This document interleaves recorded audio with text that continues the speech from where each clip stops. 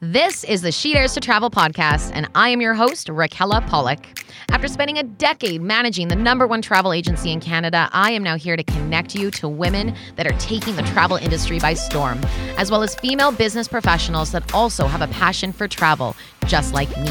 We are here to inspire, uplift, and motivate you to not only follow, but plan out your dreams, no matter where in the world they may be. And of course, this wouldn't be possible without our sponsor, Staples Studio, where I am currently recording from. Check them out on their website, studio.staples.ca. It truly is a new approach to co-working with community at its heart. There's access to hot desks, meeting, and event spaces all across North America. So thank you, Staples Studio, for connecting us and sponsoring this podcast. And thank you for listening. Enjoy, be sure to subscribe, and follow along. Hello, all you daredevils out there. It is me, Raquella. Thank you so much for joining us on today's episode of the She Dares to Travel podcast. Today's guest is no stranger to adventure. Alice Morrison has been described as the Indiana Jones for girls. It's quite the title to be living up to, but her stories truly speak for themselves. And I feel that that title is very well deserved, and I would love to know what you think too. Alice has been accustomed to travel since a very young age, and she joins us today from where she lives in the foothills of the beautiful Atlas Mountains in Morocco. She's worked her way up the corporate ladder over the years and now has gone from TV presenter and CEO to full-time adventurer and writer, while also sharing her stories on her podcast, Alice in Wonderland. Alice, thank you so much for chatting with us today. That's my pleasure. So how are things going in the beautiful Atlas Mountains? They're good. We're just coming into winter now. So we had our first real snow this week, which is great because Morocco's been suffering from a drought. So we are desperate for good rainfall and good snowfall. So I'm looking out onto peaks of about up to 4,167 meters high, covered in snow, but over a sea of walnut trees. Oh, stunning. Absolutely stunning. And you've been living there for quite a while now. I have. I moved to the place where I live now, a place called Imlil in the Atlas Mountains, about an hour and a half drive from Marrakesh, 2 years ago, about 2.5 years ago. And 2 years ago, November, I came to train for the Everest Trail Race. So I moved to Morocco to train for another race, to train for the Marathon des Sables, which I ran in 2014. And then I was living by the coast and I signed up to run around Everest. Wow. Oh, yep. Of course, you can't train at sea level. You're running at high altitude. So I moved up to this village to get my lungs in order and get my legs in order. And I've stayed. Wow, that is incredible. It is such a beautiful place up in that area, and just the mountains are so stunning. With your travels, I read a bit about your story, and you really have been traveling since a very young age. Well, I've been traveling since a very, very young age because I actually started traveling when I was 6 weeks old. So my story is that my parents were of that generation of Scots. I was born in 1963, and my mum did her, now let me get this right, she had me on the 25th of May. She did her law finals on the 6th of June, Wow. 2 weeks later, and passed. And then 6 weeks after that, we were on a boat headed for Africa because my parents had gone to their university and seen what jobs there were advertised, fancied Uganda, and signed up to be teachers, English teachers there. So off we set. My mum had never left Scotland before, but off we set on the boat and my adventure started. Wow, that is it's almost unbelievable in a way that they wanted to adventure so quickly when you were such a babe, like going out. Well, to be honest, I think the Scots, it's dangerous to stereotype people with nationality, but the Scots, at any one time, 25% of Scots are living abroad. So I think we are a very traveling-minded nation. And my parents, just like all of us, were children of their age. So at that time, people traveled a lot. You didn't have the same kind of extreme concerns that people have now. There's an awful lot of babies in Africa. So my parents didn't see any reason why they wouldn't take their baby to Africa. So I think it was a more robust age, let's say. Absolutely. I think that's fair. Yeah, a very practical approach, right? Very, very practical. That is so incredible. So how long were you living and growing up in Africa? Well, we lived in Uganda till I was 8, and then we came back briefly to Scotland, and then we moved back to Africa again, and I was there till I went to boarding school when I was 11. Was there other languages that you learned to speak while there, growing up there? Well, growing up, I was fluent in Swahili, which was then the national language of Uganda, because like so many African countries, there are lots of tribal languages, quite small tribal languages. And Swahili was kind of the national language. But interestingly, two things. One, unfortunately, I forgot it when I came back to Scotland, because then we went back to Ghana and it wasn't spoken there. So unfortunately, I've forgotten all of it. But secondly, after we left, Idi Amin came into power and there was a lot of civil war, very evil civil wars. Then he was beaten. The next president killed so many people that the Nile clogged up with bodies. And as a result of this terrible time that Uganda went through, they've actually, Swahili is no longer the national language because it was seen as the language of this terrible dictator, Idi Amin. So English is now the national language of Uganda. Very, very interesting. What a very unique story. Because I don't really know anybody or any of my friends over here. None of them have quite an upbringing in another country like that. So it's a very unique way to kind of get thrown right into travel from a very young age. Definitely. True. So then after boarding school you went to, did you go to university at all after that? I did. I had a gap year and I went to work in Dubai, and I worked on a magazine called What's On in Dubai. So that was great for me because I lived with my parents for a year. I was only 17, my first job in journalism. And I was kind of the assistant. So I did absolutely everything and learned everything and started my first writing there, doing things like reports about the Dubai Rugby Club. I know very little about rugby, and doing travel features about places which I'm ashamed to admit that I'd never been to. But yeah, it was a fantastic foundation. But then my boss wanted me to stay on with him. And since he's now a multimillionaire, perhaps I should have. But I wanted to go to university. So I went back to Scotland again, to Edinburgh, for study Arabic and Turkish as my next stage. Wow. What was your draw to learn Arabic and Turkish? My parents advised me strongly to do something unusual, and we were living in the Middle East, so it seemed like a natural choice of language. Yeah, very much so. And that language is very... I can imagine it's a very hard language to learn. I know a little bit of Italian. That's about the extent of my other languages that I can speak. But I know with Arabic, it's very much in your throat, right? Like very. Is that how you can describe it? Very throaty, like very. Well, I think it depends. Obviously, yeah, it is a hard language to learn because it's very far from, if you speak English, then you're going to find lots of words in French and Italian and Spanish that you recognize. Yeah. Likewise, in German, you won't be amazed at the grammar and kind of rhythm of German. But Arabic is unlike all of those. But it is a very, very beautiful language, and it's a very poetic language. And it's also a fantastically widespread language because they speak Arabic from, the whole of North Africa, right across the Levant, Syria, Iraq, right through to the Arabian Peninsula. And Arabic, of course, is the language of the Quran, and there are 1.8 billion Muslims worldwide. So I think having learned something like Arabic, it helped me in a lot of ways. One, you stop being scared of languages because you make so many mistakes that after that, it's like I now speak French with aplomb, because I don't care if I make mistakes. I just want to communicate. Exactly. And I think Arabic gave me that, as well as the language itself, which is a very, very beautiful language. And if you listen to the Quran being recited, for example, it's music. So, a lot of people say it's throaty or guttural. I really would disagree with that. I think it depends. And also we say Arabic, but the Arabic in Morocco is not understandable to an Egyptian. Oh, okay.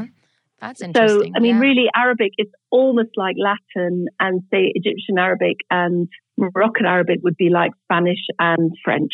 Okay. Almost. Yeah. Perhaps not quite as much as that, but classical Arabic is very much a kind of a umbrella language. Wow. So you're fluent then, I would say, in these languages now after studying them. I think what's really cool for me is when the other day I was at the supermarket just getting some veg at the veg counter. And I had like piles and piles of veg. And what happens in Morocco, you take your veg up to the counter and they weigh it and they put a sticker on it. So I had these piles, I'd unloaded my trolley, and a poor bloke comes up behind me. He's got like one banana. So I just said in Arabic, "Oh, just go ahead, no problem." And he went, "Oh, I didn't realize you were Moroccan. Thank you very much." And I was like, yes, You did it. Yes. I did it. That's fantastic. So sometimes I get away with it.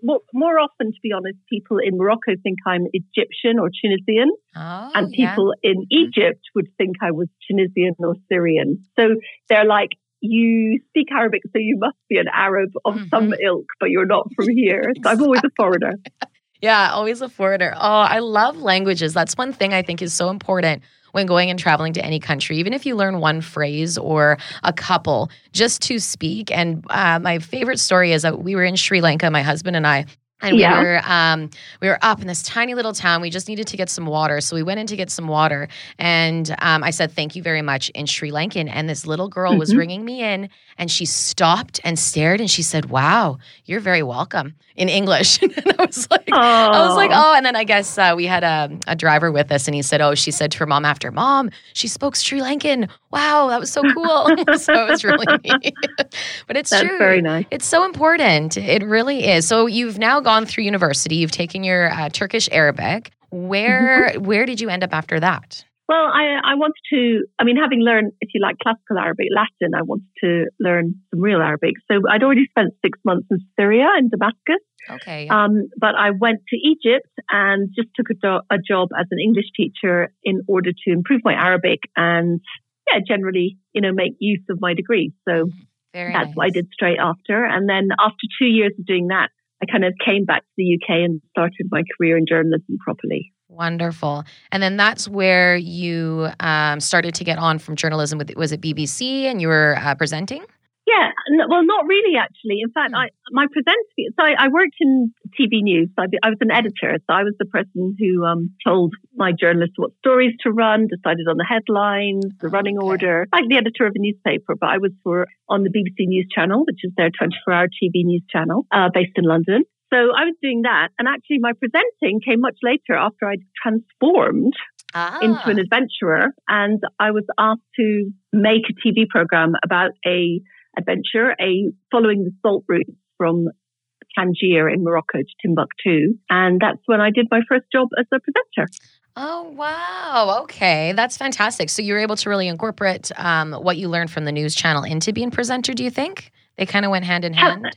Absolutely. I think, I don't know if everybody who's listening feels this, but I think everything you learn through your life, it's just stored up and it all comes in useful sometime.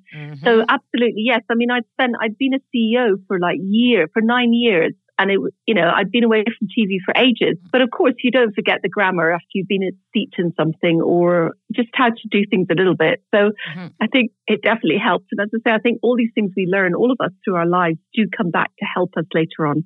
100%. I completely agree with that. And I love that too, because even with different jobs that you take, that's how we grow. If we're learning, we're growing. So it definitely makes sense then. So then how did the shift happen? You're CEO with the company and then all of a sudden you decide to become an adventurer. I guess I should say though, that you already were still traveling when you could while you were working, right? Like you still went off on adventures in between.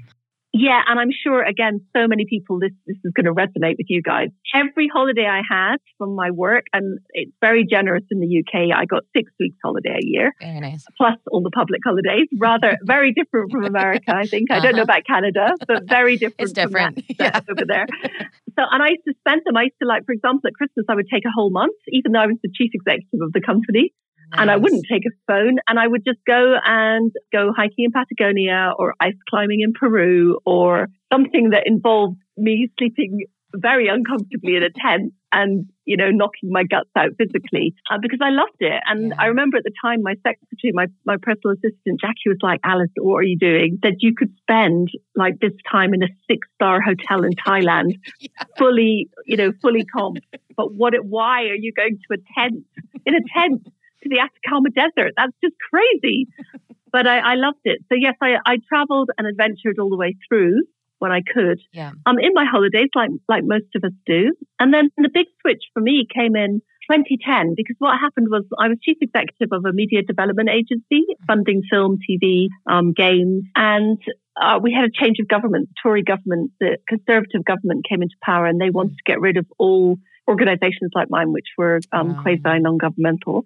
So I had to merge my company into a bigger company so that we could reduce the numbers of us in the country. I was effectively made redundant. I had to make a lot of my team redundant, which was very difficult, of course. But for me, I was just like, right, that's it. It was very painful. And again, especially at this time with COVID, when you lose a job or you lose your company or something like that happens and it's not your own volition, you don't want to do it. It's quite difficult. I think it's something that when you go through it, you feel that pain. And especially if you're in charge of other people and you're responsible for their livelihood and basically they lose it. I mean, that is extremely difficult. I feel for all bosses at the moment. Laying staff off is absolutely grim and nobody ever wants to do it. So anyway, I was a bit scarred by all this experience. And I thought, right, I won't say the words that I thought in my head. I thought, right, darn it, I'm going to cycle across Africa.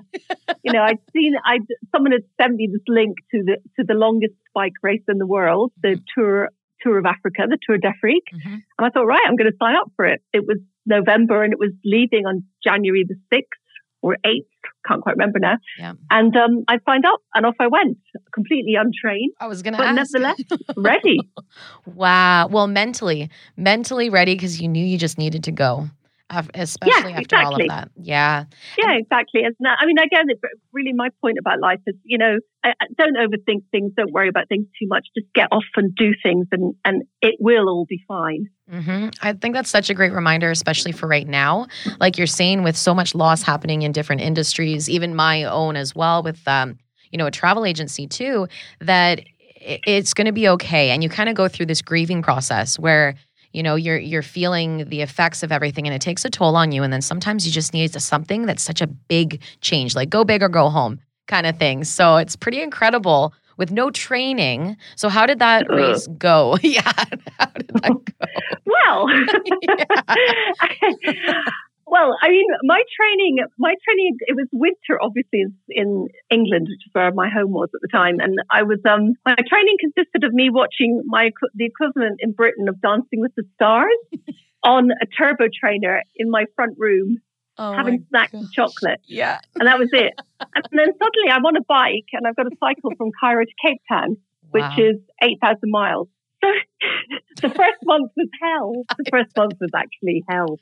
I have to be honest. Wow. It really was hell. Yeah. We were cycling about 84 miles a day. Mm-hmm. That was the average, sometimes shorter, sometimes longer. Yeah. And in Egypt, we had to cycle. You had a time constraint every day because it was a race. So in order to make the time and actually in order to make the distance, we cycled in a peloton. Okay, yeah. I'd never cycled in a peloton before. And it was going slightly faster than I could comfortably go. Okay. But I had to catch on to it or else I couldn't make it on my own. And it really was, there were hours and hours of stress and discomfort in the saddle, just thinking, I can't do this. This is too fast for me. Mm-hmm. And thinking, well, you've got to hang on to that wheel because otherwise you'll just be left behind. You won't be able to do it on your own. You've got to keep on with the peloton and then just keeping going. And that's fine if it's like a minute or 2 minutes or 5 minutes or 10 minutes, but this was literally 7 hours of a day. So that was very wearing and I really regretted not training. But, I got over it. By the time we got to Sudan, I was trained. By the time I cycled through Egypt, my legs and my heart were in much better condition. So it all worked out in the end. But yet it was very uncomfortable. Don't do it, folks. Do train. Do not follow my example. You'll suffer. Don't go in cold turkey here. Yeah, just go in. Wow, and in that heat, I can imagine just the heat alone for your body to kind of acclimatize to that, plus the extra that you're putting on it mentally, physically, it's incredible. But you finished it. How long did it take to finish? It took, now the race, it's like the Tour de France. So you have a stage every day, you have an étape every day. Okay. And we rode for 100 days and we had 20 days rest. Wow, that's incredible. Now your first book came out after this called Dodging Elephants. It did. What is one of the encounters with elephants that you had to dodge while you were on this race? I'm not going to tell you. Because we got to read the book. I really think you got to read the book for that one. Because there was only one encounter with an elephant and it was a very big one. Wow. So I'm not going to do a spoiler on my own great story. Darn, I tried. Available on Amazon. Perfect. And it's very cheap. I can't remember how much I priced it at, but it's low. Yeah, I think considering that I risked my life for it. Except for the story. I'm going to check it out because I'm very, very curious how that went because, wow. What an incredible story. And you'd even mentioned your trip from Morocco. Was it Tangier to Timbuktu that you had done? Yes.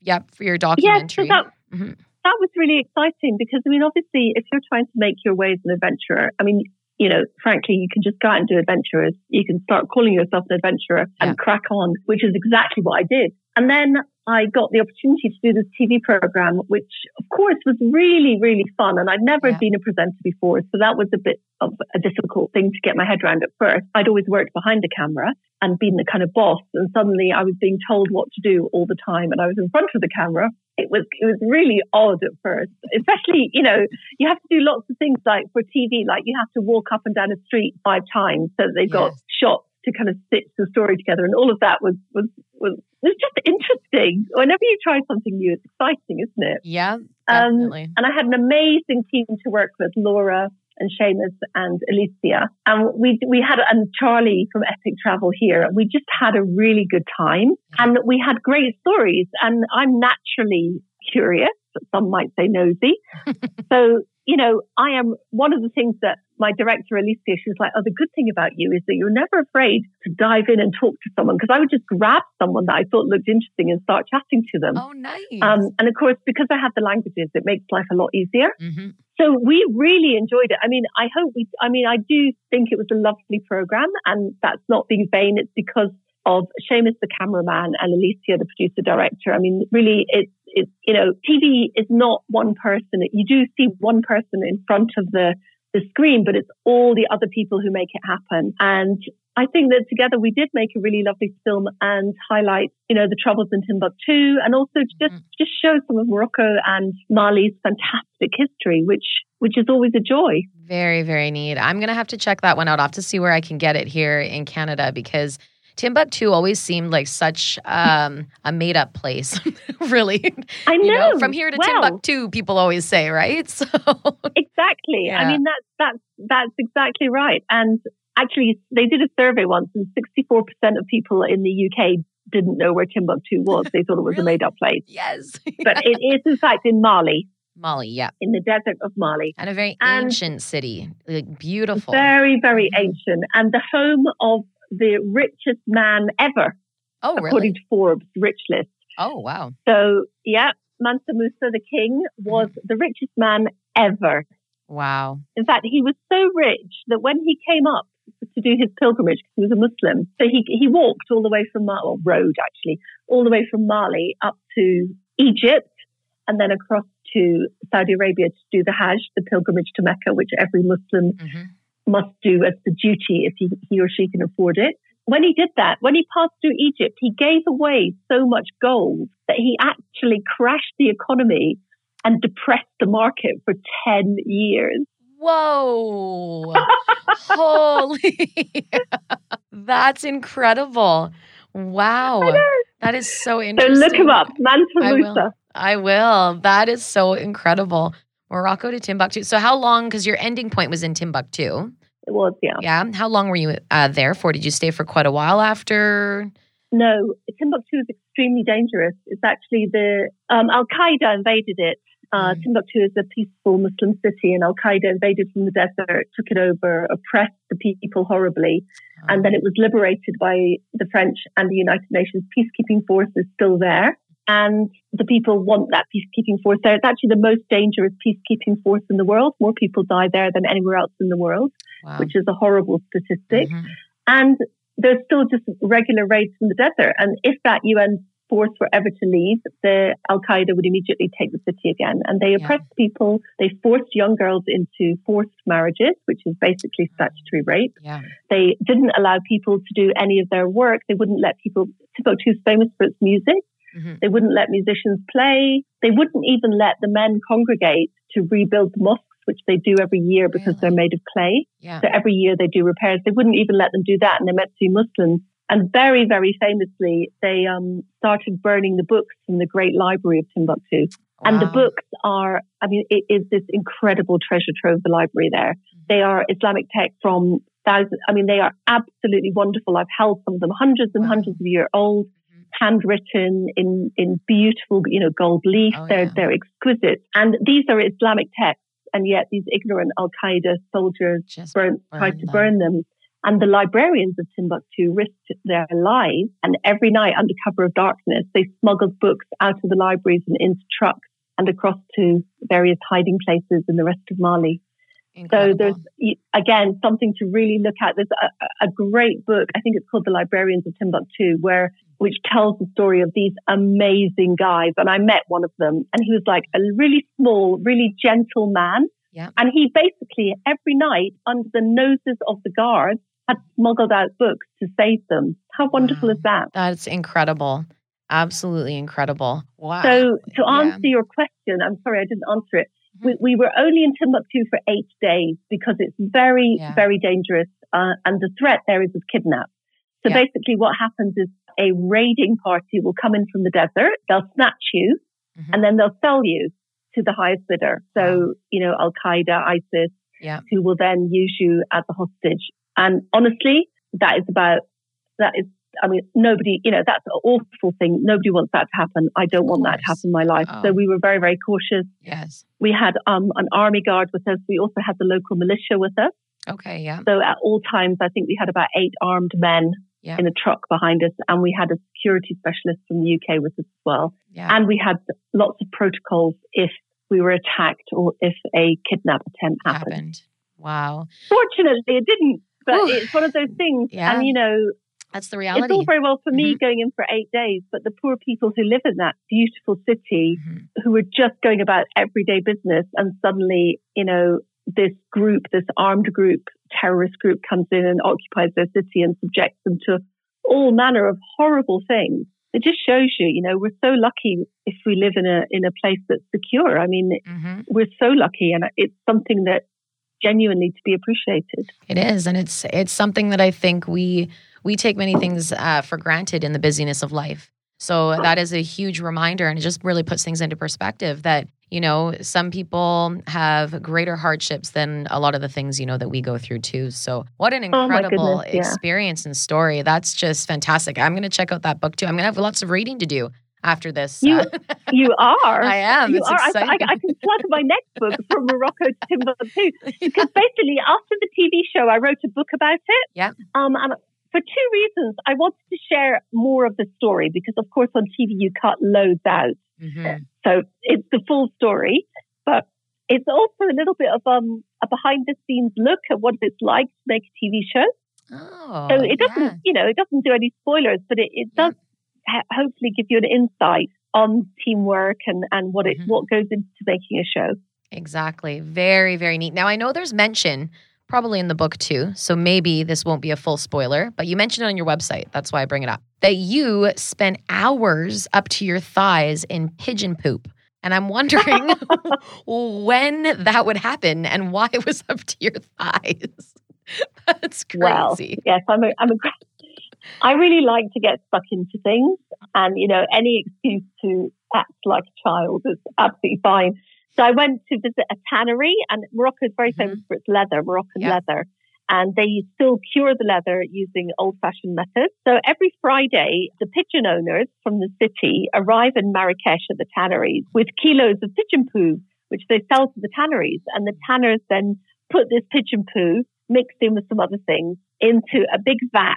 When I say vat, I mean a vat that would come up to your chest and take 10 people could stand in the vat. And then the tanners, when they're curing the leather goes in that, and they stomp on the leather and they pull the hair off. So the pigeon poo is one of the stages in preserving leather. And when I saw that there was a vat full of pigeon poo ahead of me, I leapt into it excitedly to join the tanners in their task. To get into it. But that's funny. My only problem was that, oh no, I won't do a spoiler on that either. That's in Morocco to Timbuktu.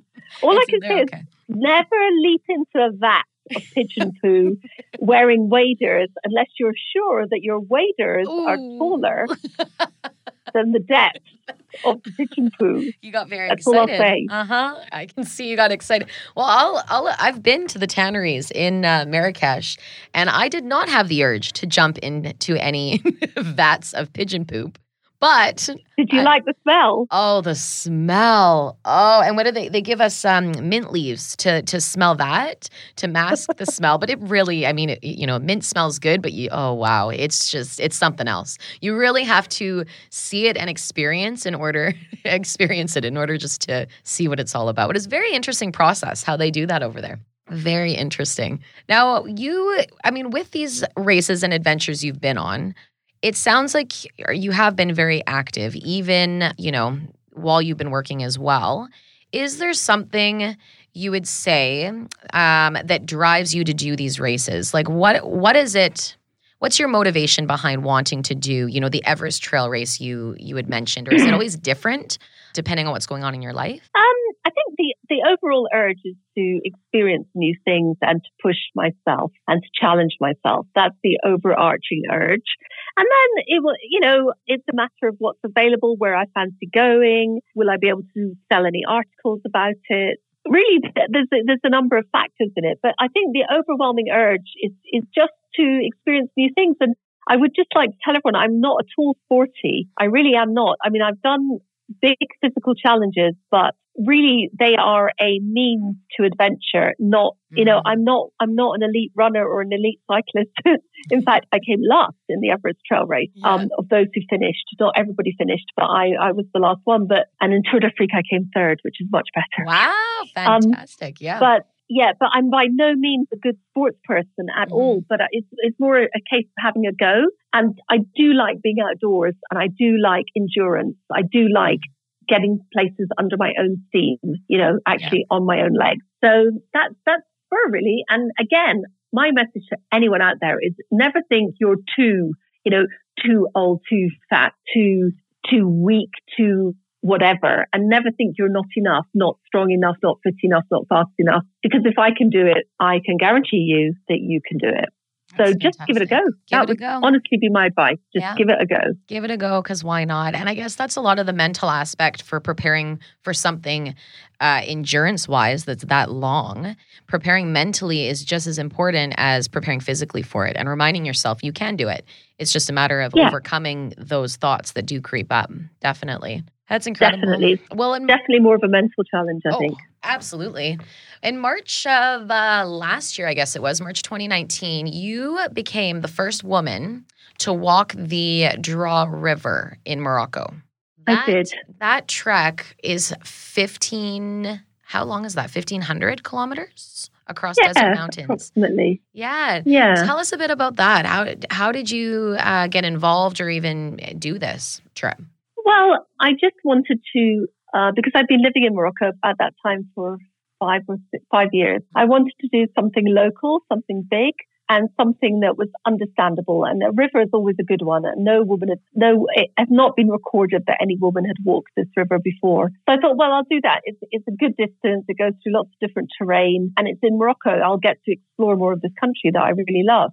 And that's why I chose the river. I started off and I had my expedition organizer as a chap called Jean-Pierre Datchari, and he has a company called Désert et Montagne Maroc, and he organized my expedition. So we did that first stage with 5 camels and 3 Amazigh guides. Amazigh is the correct word for Berber. 3 Amazigh men, Brahim, and Adzi. And we walked, took us just shy of 3 months, this 1,500 kilometers across the river. And it was just the most amazing experience. It was just so joyful and so much fun. And I saw and learned and discovered so much. It was so exciting. And at the same time, I had this amazing rhythm. We had the camels, and I just absolutely adored it. I mean, it was just such a journey of kind of light and happiness. And even the hard bits, I know I'm looking back on it, and at the time they were quite hard, but it really was one of those really joyful things. And when I finished it, Jean-Pierre was like, Elise, he's French.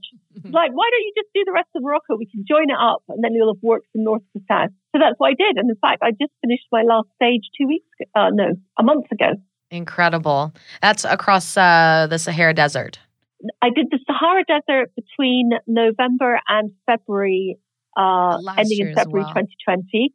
Went into lockdown almost straight after. Yeah. Came out of lockdown, and then we managed to finish the third stage. We started at the end of August and finished in, what are we now? Finished in October. So, wow. I managed to even explore during lockdown, during this crisis, not lockdown because it was post that. So that was something you could never preview happening ever, but actually it added another whole layer to the adventure, having it happen in COVID. Of course, we took all reasonable precautions. Yes, by the way, we weren't, wandering around spreading the disease willy-nilly. But it wasn't. I felt like this last stage particularly. I mean, it was 1,400 kilometers across the Atlas Mountains from the Mediterranean to where we started in Ouarzazate, the gateway to the desert, and it was so extraordinary doing it. To compare, as the whole world is still under the vice of this pandemic. Yeah. Wow. Would you say there was any, in comparing when you did, the first part with no COVID versus now doing the last part with, any major challenges that you would say kind of stick out when comparing the two? Do you mean, were there any challenges because of COVID? Yeah, that anything was a little bit different, or, I mean, everything's different, of course, right now. But yeah, maybe something that was a bit more challenging because of COVID. Well, I think the first thing that was incredibly challenging was the psychology of it. I mean, normally before a huge expedition, we're looking at walking every day for 2.5 months over the mountains. And it's really, I love these things, but they're also quite difficult. To be honest, they are tough. So usually before an expedition, I make sure I'm really rested, that psychologically I'm like really relaxed and stable, that my kind of emotional bank is full, that I'm really ready to do what is effectively, you effectively take a huge deep breath at the beginning of any expedition and you hold it until the last day when you've got to your destination safely, and then you let it go because you have to focus. But this one, we didn't even know if we'd start. We got to our first bivouac, we were told we weren't allowed to start. All through, we'd get messages saying, oh, this governor doesn't want you. Oh, this, we're not sure if you can go here. So all the way through, we worried about being pulled back. Would there be a full lockdown again of Morocco, in which case we'd have to stop. Yeah. So that stress and tension was there all the time. That was very noticeable, not only for me, also for the men, for all of us. And because it's a lot of pivot, it's a lot of change, and traveling now is a very different, it is very much more mental nowadays if you are traveling, just because there's so many things that can change. And I think a lot of people have to be prepared for that moving forward. Exactly. Yeah, very much so. You make a really good point. And then, of course, we had to be in fairness, we were walking through the wilderness. We did meet people, and we did not meet one single person who had any connection with COVID whatsoever. Yeah. No one in any of the regions we were in had heard of anyone in his family or friends who had COVID, to the extent that really people were almost beginning to feel it wasn't true, or that it was just a disease of the cities. Because where we were, it's very, it's in the wild places, it's in the wilderness, but we did pass through villages. I'd had a test before we started. Where I live, there's not been one single case of COVID for a 20-mile radius. Okay. So, I mean, in as much as anyone can say they're pretty sure, we were absolutely sure we were safe. And of course, we formed our own little bubble with me and the 3 men because we were our own little bubble. And we were also outdoors all the time because we were in tents. Yes. We felt very confident. And what we did when we met people was we just took our cue for them. So if they were wearing masks, we had our masks with us at all times. We put them on. If they, we always approached with caution, not because of us really, but because of them, to respect their wishes. But really, the people we met, they wanted to greet us. They wanted to shake hands.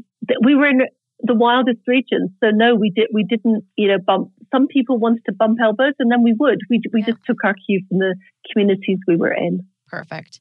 And we arrived safely, and none of us have COVID. What would you say your biggest highlights would be then off of this most recent, or I guess all of them collectively, really, trek that you went on? Oh, I can't do a highlight for all of. I mean, you're talking about 7.5 months of, I know, highlights every day. But I can give you a highlight for the last one. The last one, the highlight was definitely dinosaur footprints. We found dinosaur footprints. That's incredible. Really incredible. Wow. Yeah. And you found them, were they well known in like the town or village you were in, or is it just you stumbled upon them?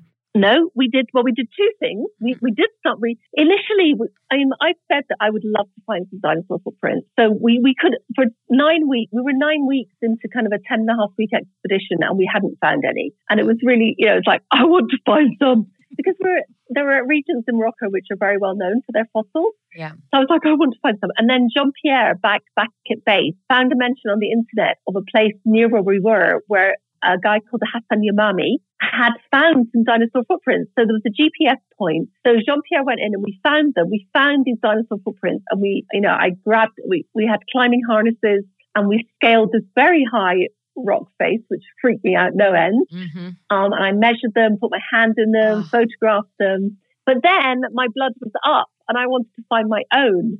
So actually about four days later, we found our own set in a completely new site, because now we knew what we were looking for. Yeah. Now we'd seen them in real life. So we logged another new site. We've got all the coordinates and everything for that. And I've sent those to the Natural History Museum in England, in London.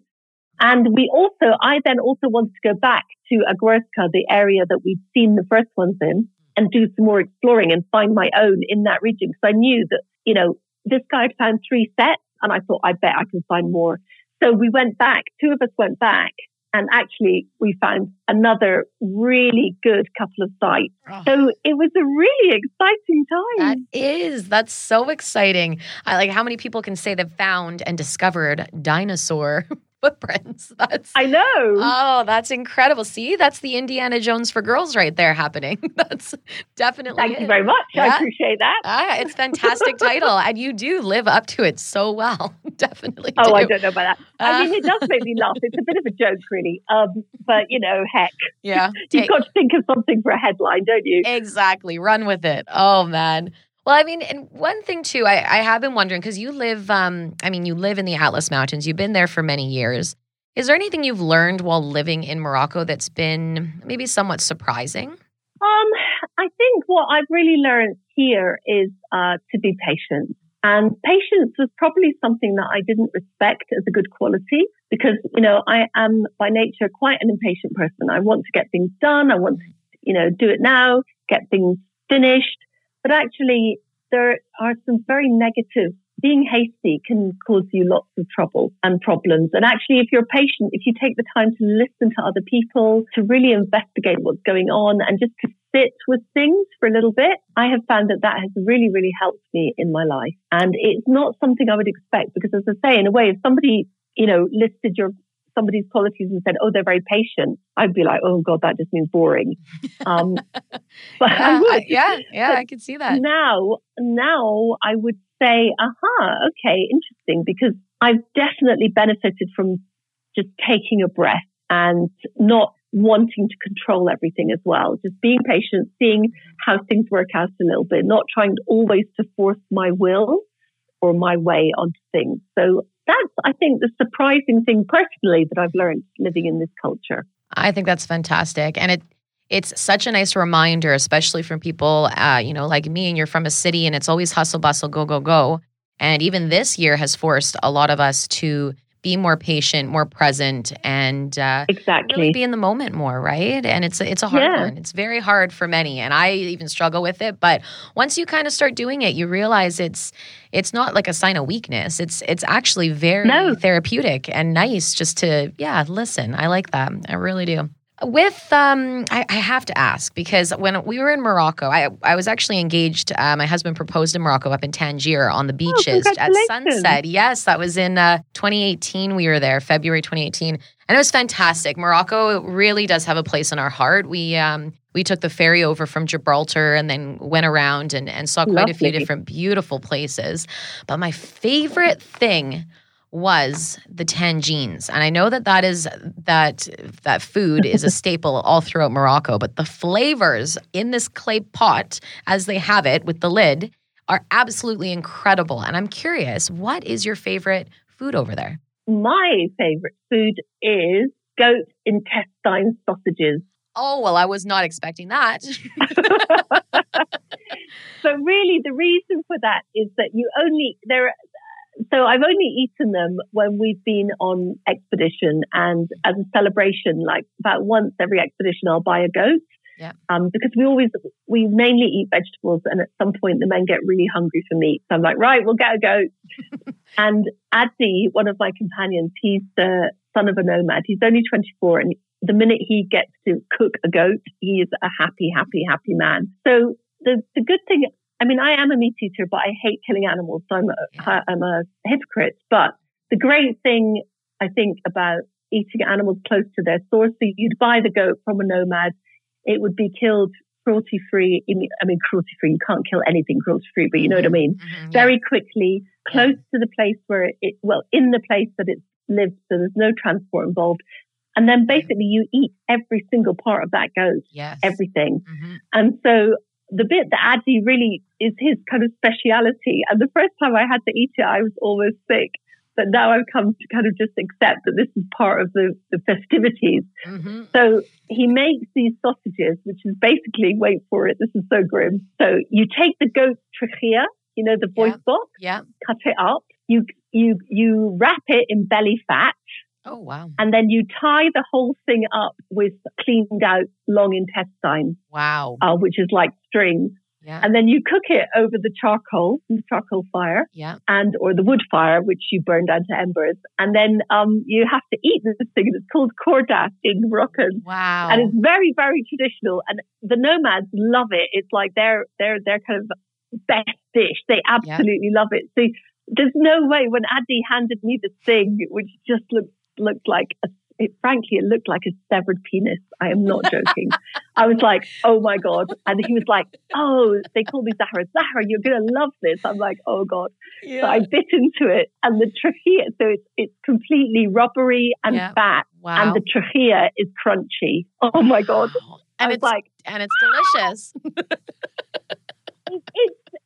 The deliciousness was more in the pleasure that Addy had in cooking it and in offering it to me, and the relish with which my companions, Addy and Brahim, just wolfed down these things.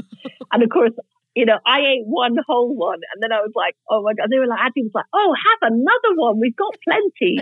And I was like, no, guys, you eat up. I'm full. I'm really full. Yes, thank you. I'm good. Thank you. Oh, that is amazing. What an experience it is. And there are many places I've learned, because I remember we were in Jamaica in the Caribbean, and I was like, oh, look, they've got their pet goat outside. And the driver that we were with was a local guy, and he's like, what? Pet? No, we're eating that for Christmas. Like, this is what we eat for the holidays. Like, you know, you grow the goat for many years. Yeah, it's like for a festive celebration. And I was like, oh, okay, got it. But, it's so good. Yeah. It is. It's one of those things, isn't it? It's like, as I say, you know, I do love to eat meat, but it's always the thought when you have to kill the animal. Yeah. But I think it is good then to eat every single part of it. We eat everything, the head, everything. In fact, only last week I had one of my friends made me a tagine, a speciality here of a Jewish dish, actually. The Jewish community used to make for the Sabbath, and it's called tahina in Darija, and it's basically jellied cow's feet. Oh, wow. Yeah. So once again, I had to just...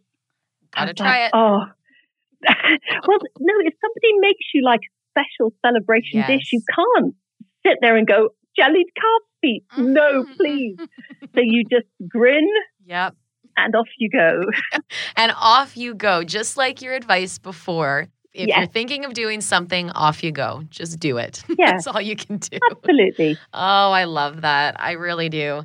Well, where can people find you? Social media, website? I'm so easy to find. So my website is alicemorrison.co.uk. And if you can't remember, just Google Alice Morocco and you will find me.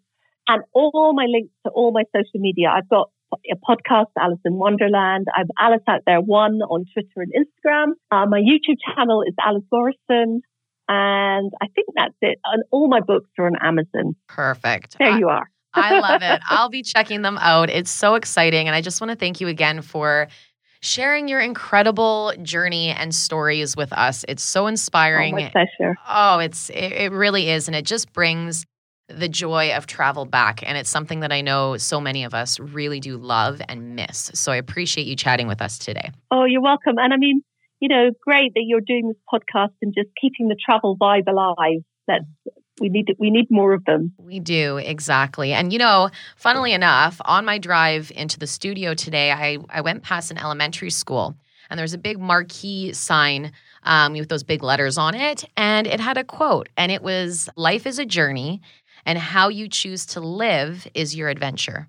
And I thought that was so fitting and meant to be Yeah. for today's chat, because it is true. How we choose to live really is our adventure. And there's so many different ways we can do it. And I mean, not only are your stories inspiring, but the way that you've truly immersed yourself into a different culture while learning so much and tasting your way through the country is something really to admire. And I mean, not only that, it's also your determination and your positive outlook when it comes to these challenges or really these goals that you're setting for yourself. And it's a great reminder to all of us as humans that we are capable of more than we think. And sometimes we just need to be pushed way outside our comfort zone in order to see what we can accomplish. So it is pretty incredible. Absolutely. Absolutely. And I know that every single person who's listening can, you do have that power within yourself. And if you want to use it, just go for it. Use it in your everyday life. Just have a little adventure in your lunch hour. Exactly. I think mini adventures are the way forward. Absolutely. I love it. Well, thank you so much again. Really appreciate your chat.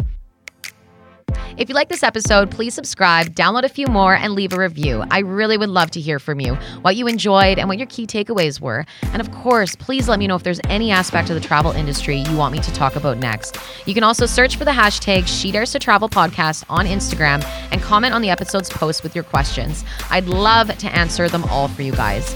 I hope you enjoy your day, stay so well, and until next time, fly straight.